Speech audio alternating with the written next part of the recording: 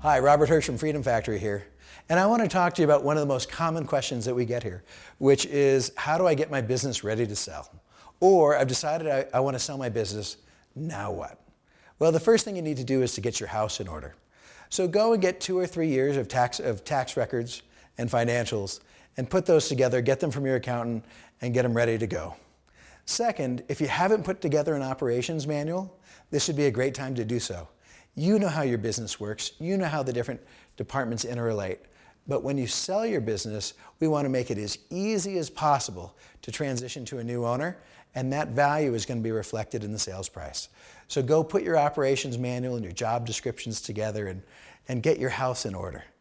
And the third piece is put your team together. Find a great broker and an appraiser.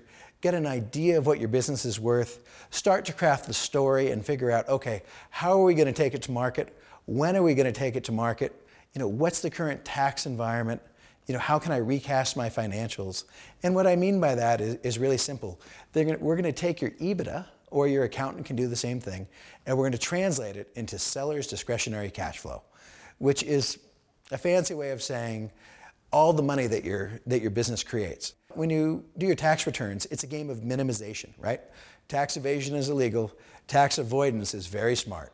So you're trying to pay as little tax as you can.